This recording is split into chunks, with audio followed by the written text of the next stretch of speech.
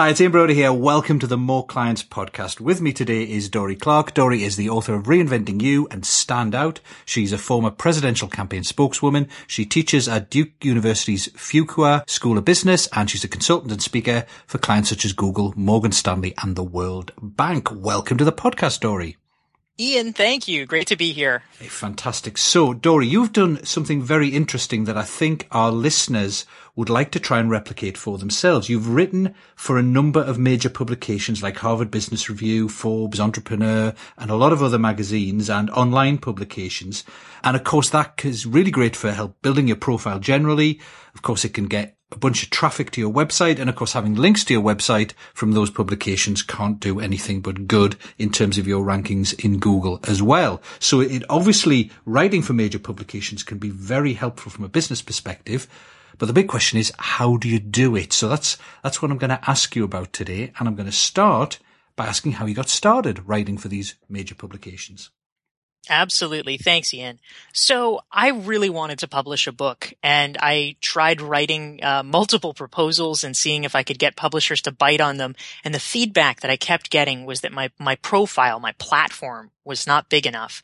And so I realized I needed to start at square one and begin to build that profile. And I figured I liked writing. I was a pretty strong writer, so I thought blogging would be the way that I would do it. And so really, when it comes to getting published by major outlets, there's two pieces that you need to think about, and we can talk about each of these and explore them. One is creating the kind of content that they would be interested in. And the second is actually doing the networking and the outreach in order to get there and get picked up by them. So very briefly, I'll start with the latter one because that's a place where I get a lot of questions. I would say that the kind of triage that I did, first of all, was that I reached out to friends and contacts that I had who already blogged for those publications. If you happen to have that, you can find out from them, how did they break in? What do the outlets look for? What are their tips for you? Who should they pitch, etc.? They might even be willing to make an introduction for you. And so if you have that inside track, that can be very valuable. You can, for instance, look on LinkedIn at your, search through your contacts and see if someone writes for an outlet. You might not even be aware of it, but it turns out, oh, look, this person writes for a Fast Company. You can ask them questions about it. So that's great if you have that resource. If not, then you can do some cold calling, essentially. I mean, in my case, I did cold emailing, but I actually did do this. I went through a pretty intensive cold calling process, and that was how I ended up getting to blog for Forbes. So I can speak to that experience as well. Okay, so, first of all, how did you choose which magazines you would go for, which publications? I guess there are some big names like Harvard Business Review, Forbes, etc. in any kind of field. But did you go for those first? I mean, how did you decide what to target? So the very first thing that you should do if your goal is to write for major publications is to make sure that you have a certain number of clips. And, this is the old-fashioned journalistic term. Clips are basically articles that you've written previously that have been published. And so it's a little bit difficult from a credibility point of view if the only thing you've ever done is publish things on your own blog or on your LinkedIn profile to immediately going to a top-tier publication. So you want to try to get to essentially follow what's known as a ladder strategy, where you start reaching out to places that are achievable and get a few clips there, and then use those clips to leverage yourself into the next higher rung. So I would say good starting places to look for. I mean, you want to have a few things that you initially do just to get comfortable, just to find your voice, with, writing on your own blog or your own LinkedIn profile. But then you can begin to say, all right, does my company have a newsletter? Or, if you work inside a company, or maybe your local chamber of commerce does, or maybe a professional association that you're involved in does, something where you have a tie and they may be looking for content. So you can begin to do that. So by the time you start to pitch an editor at Forbes or Fast Company or other analogous publications, you want to make sure that you have clips from publications that they've maybe at least heard of. And that gives you a sense of credibility when you're walking in the door. But in terms of answering your question, Ian, about how I was able to develop the list of publications I wanted to write for, essentially what I did was I took a day and I made a kind of wish list of publications that I would like to be associated with. And I thought broadly about this. It could be business magazines. It could be prominent regional newspapers. It could be cable television networks that focus on business news. All sorts of things like that. And I just made a list of about 24. And then I went through to their websites and I looked for two things. Number one, do they have a blog? Because some do, some don't. And then number two, if they have a blog, do they only have contributions from paid full-time staffers, or do they also take contributions from outside folks? If they do, then they're going to be a lot more likely to at least consider my submission. So that's how I created my initial target list. Yeah, you don't want to be the first outside person writing for a publication, because it's going to have to be a big approval process for them to make that decision. But if they've done it a number of times before, it's going to be a lot easier for them to just check you out and see whether you're as good as the people they've currently got. Exactly right. As you were speaking, I thought, what? I wonder what one thing you could do is, if you look at some of the bigger magazines you want to get featured in, like Fortune, etc., and you saw who was writing for them currently, but maybe was a relatively new writer. So if I looked at, if I kind of looked at Fortune and Forbes and places like that and saw that you were writing for them, what I could do is I could Google your name and see some of the other publications that you've written for in the past. So you could almost backtrack the ladder that other people have followed based on who's writing right now for the magazines or publications that you're interested in writing for.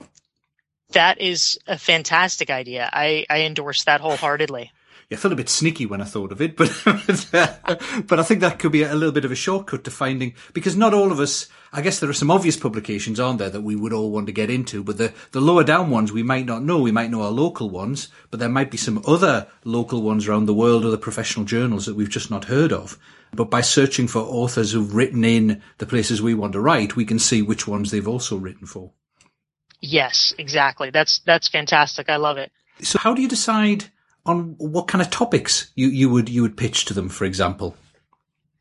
So as you're thinking about topics, typically what I've done for a given publication, they almost always have a section on their homepage that lists their most popular articles. Right. And so I would go to that first, because that shows you what topics their audience cares about. Maybe for a certain publication, they only want finance, or other ones really seem to do well with leadership or creativity or whatever.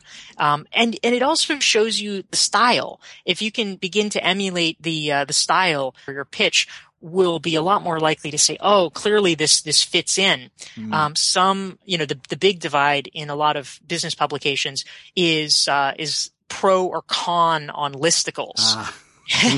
And so some publications love it when you do, 8 innovative ways to hold your next conference, or, whatever. And then other publications hate that. They would never post something with a number in the title because they think it's too cheesy or whatever. So you need to know the nuances of what has been successful in the recent past for that publication, and then try to model your style and approach on it. Great. So that gives you the kind of topics. And would you make a kind of short list of 2 or 3 topics you could write for and write about and suggest those? So typically, if I'm approaching somebody for the first time, if I was sending them a pitch email, what I would want to include in it is the following information. So number one, I'd want to introduce myself and offer just a little bit of biographical information, some highlights so that they know who I am. It doesn't have to be that long. Maybe a few sentences. You can link to a bio in there if they want more information. Number 2 is I would want to have links to previous posts. This is the clips. So your best pieces for the most high-profile outlets that you currently have under your belt. And the third piece is I would want to suggest for them in general, the kinds of topics that I would want to write about. So at this point, I wouldn't necessarily go into super depth with your pitches, but I would say, I would be really interested in writing about leadership, especially leadership and millennials. I would be delighted to contribute as frequently as you might need. If you would be interested in seeing specific pitches, or if this sounds like it might be a fit, please let me know, and I'd be glad to send you, more thoughts or ideas right away. And just put that out there. You don't want to deluge somebody that you've never met with Right. a 3-page email, but you want to be ready if they express interest and they say, yeah, we do want more stuff about leadership and millennials. What have you got? You want to be ready pretty fast to send an email on quick turnaround and have concrete ideas. Again, this is not the place where you give them a whole article, but what you'd want to do is do maybe a paragraph or a little less than a paragraph about each story idea. Maybe you give, three or four story ideas. Let's say 3 or 4 sentences of description apiece so that they can get a feel for whether the idea seems interesting, whether it seems innovative. And then if they like it, they might say, number 3 sounds pretty good. Why don't you send me a draft? And then the dialogue can continue and you'll go in depth on that. Okay, so it's like a 2-step process where in the first step, you don't make them work hard. So you don't send them a whole load of information because I guess they're busy people. They don't want to have to read 3 or 4 pages of email just to find out what what your offer is. You make it nice and short and snappy. But if they are interested, you can go back quickly with more details. And I'm guessing when you reference your clips, you ideally, as you said, you want the most prestigious places you've written for, and you probably want to find ones that match the style of, so if it's one of these places that looks down on listicles, you probably don't want to reference all the listicles you've written. You want to reference some more thoughtful pieces with different kind of styles. Yes, exactly. Excellent. So that's the pitch email. By the way, do you often get paid for writing for some of these publications? Because I guess some of them have got paid authors and contributors on staff. They do. So the way that I would think about this is in the early days, if you're in a position where you're going to them, odds are you are not going to get paid because they have a lot of people who want to write for them and they sort of have the mentality that they're doing you a favor by letting you write for them. And so if it actually really is important for your brand building efforts to get these clips, then I wouldn't push the money issue. I would say, kind of like a job negotiation. Once you get into the negotiations and they seem interested, then at that point you could ask. Never hurts to ask. You could say, by the way, do you offer compensation for this?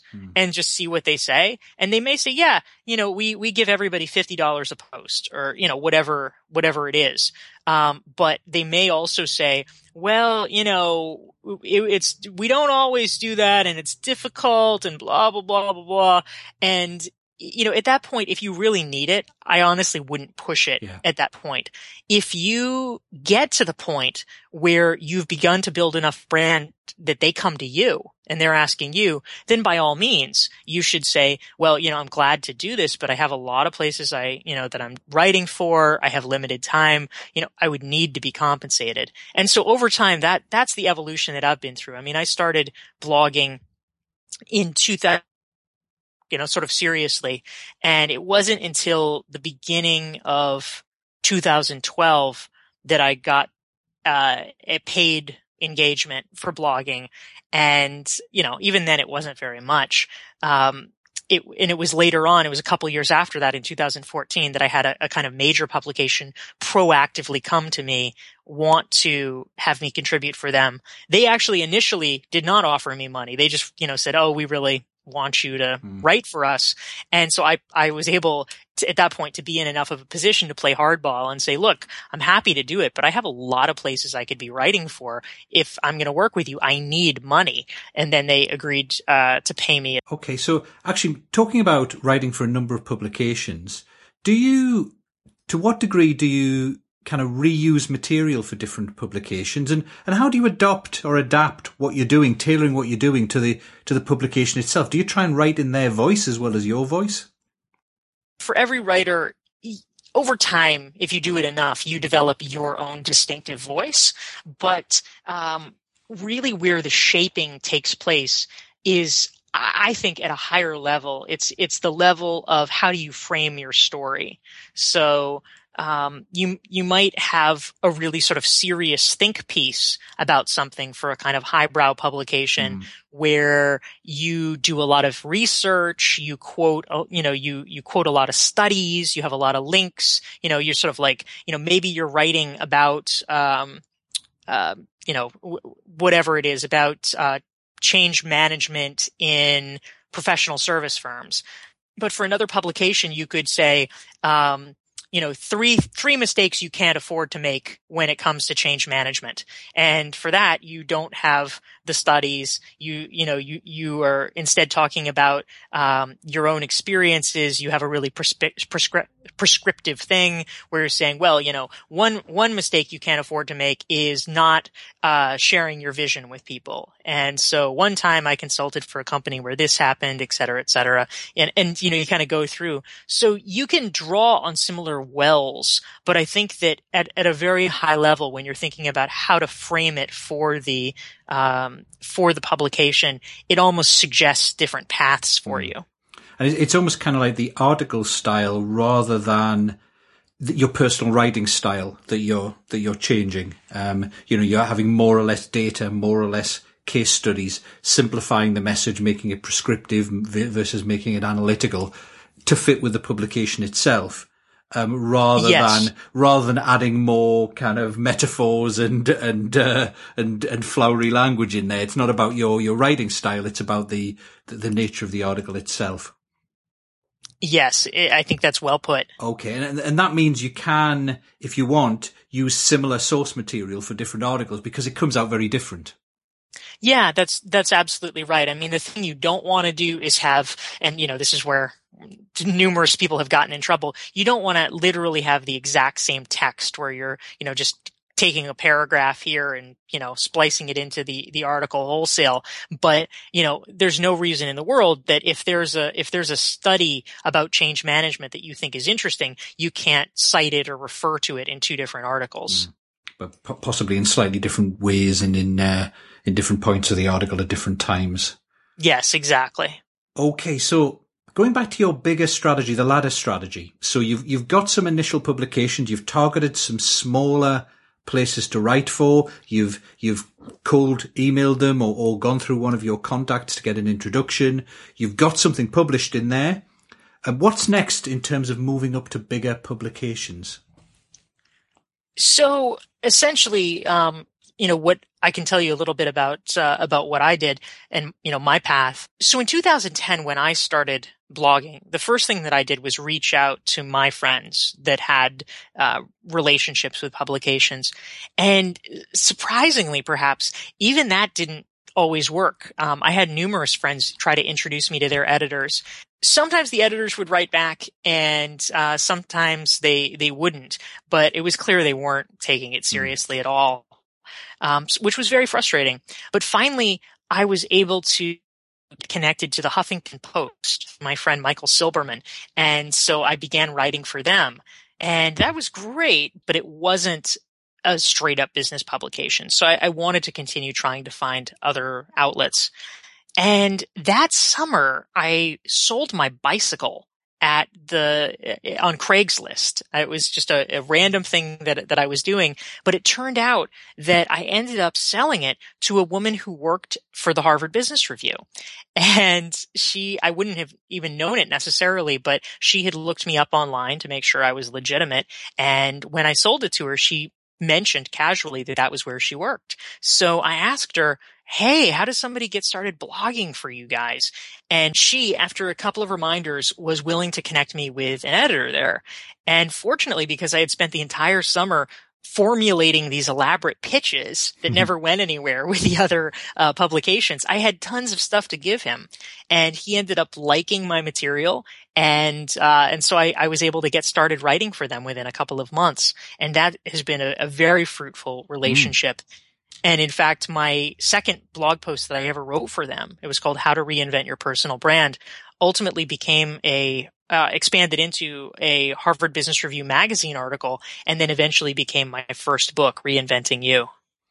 And so apart from the fact that was obviously a brilliant success, it sounds like there may be a couple of lessons to learn there.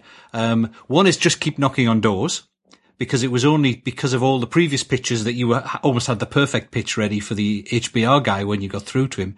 But it also sounds like, obviously not everyone can sell their bicycle to someone with contacts, but it sounds like you were making it visible that you were writing and things like that. So when this lady checked you out, she could see that you were kind of in that field. And I guess that's a point about, if you are trying to write for various publications, don't be shy about it. Let people know, and you don't really know where the connections are going to come in from. But if you don't make it visible that you are trying to write for these publications, no one will ever hook you up because they won't know about it. That's exactly right, Ian. And the Harvard Business Review connection was pure luck, but the later one that I got about a year later with Forbes was actually purely the product of brute force, because that was the place where I sat down and made the list of 24 publications and then slowly whittled it down to places that I would cold email. About 3 got back to me. 2 of the email chains very rapidly fizzled out and didn't go anywhere. But the one that did was with the managing editor of Forbes, and they were looking for contributors, and I ended up signing on with them within about a week of sending the email. I was signed on as a contributor, and I ended up writing regularly for them for 3.5 years. Excellent. So in terms of ratios, you've got to do quite a few cold emails to get through. It sounds like what you did was you revisited your earlier strategy. So you'd started off making a list of publications you wanted to work for or write for. You did some initial ones with the smaller ones. You got on with the Huffington Post, etc.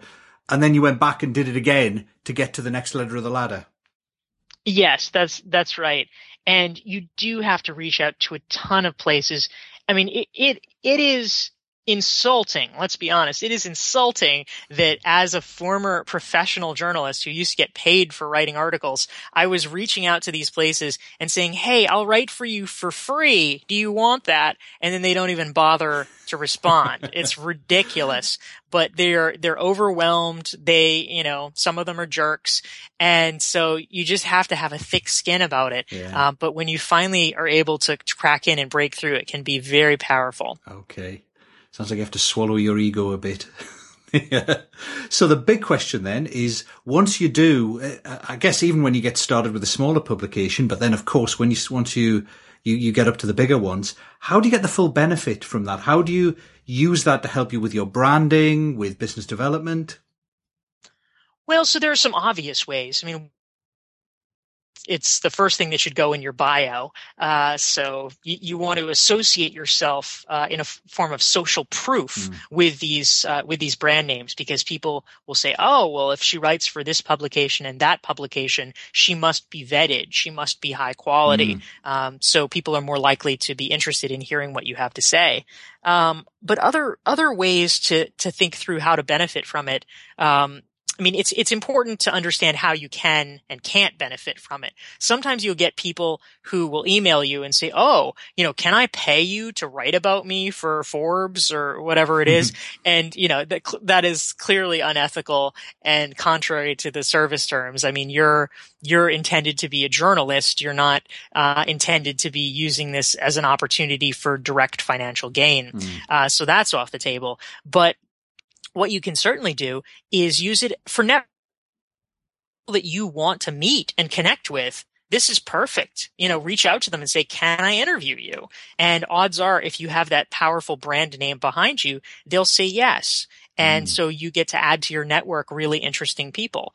So that's a great way to indirectly benefit from it. Another important thing that is just useful to keep in mind, some publications allow this more than others, but it's especially helpful if you are able to write for a publication that allows you to very visibly have a bio signature line underneath your article, because then you can have links to your website, links potentially, if they allow this, to any downloads or giveaways that you have, so that you can use it as a list building tool and to drive traffic back to your site. So you may use that, in fact.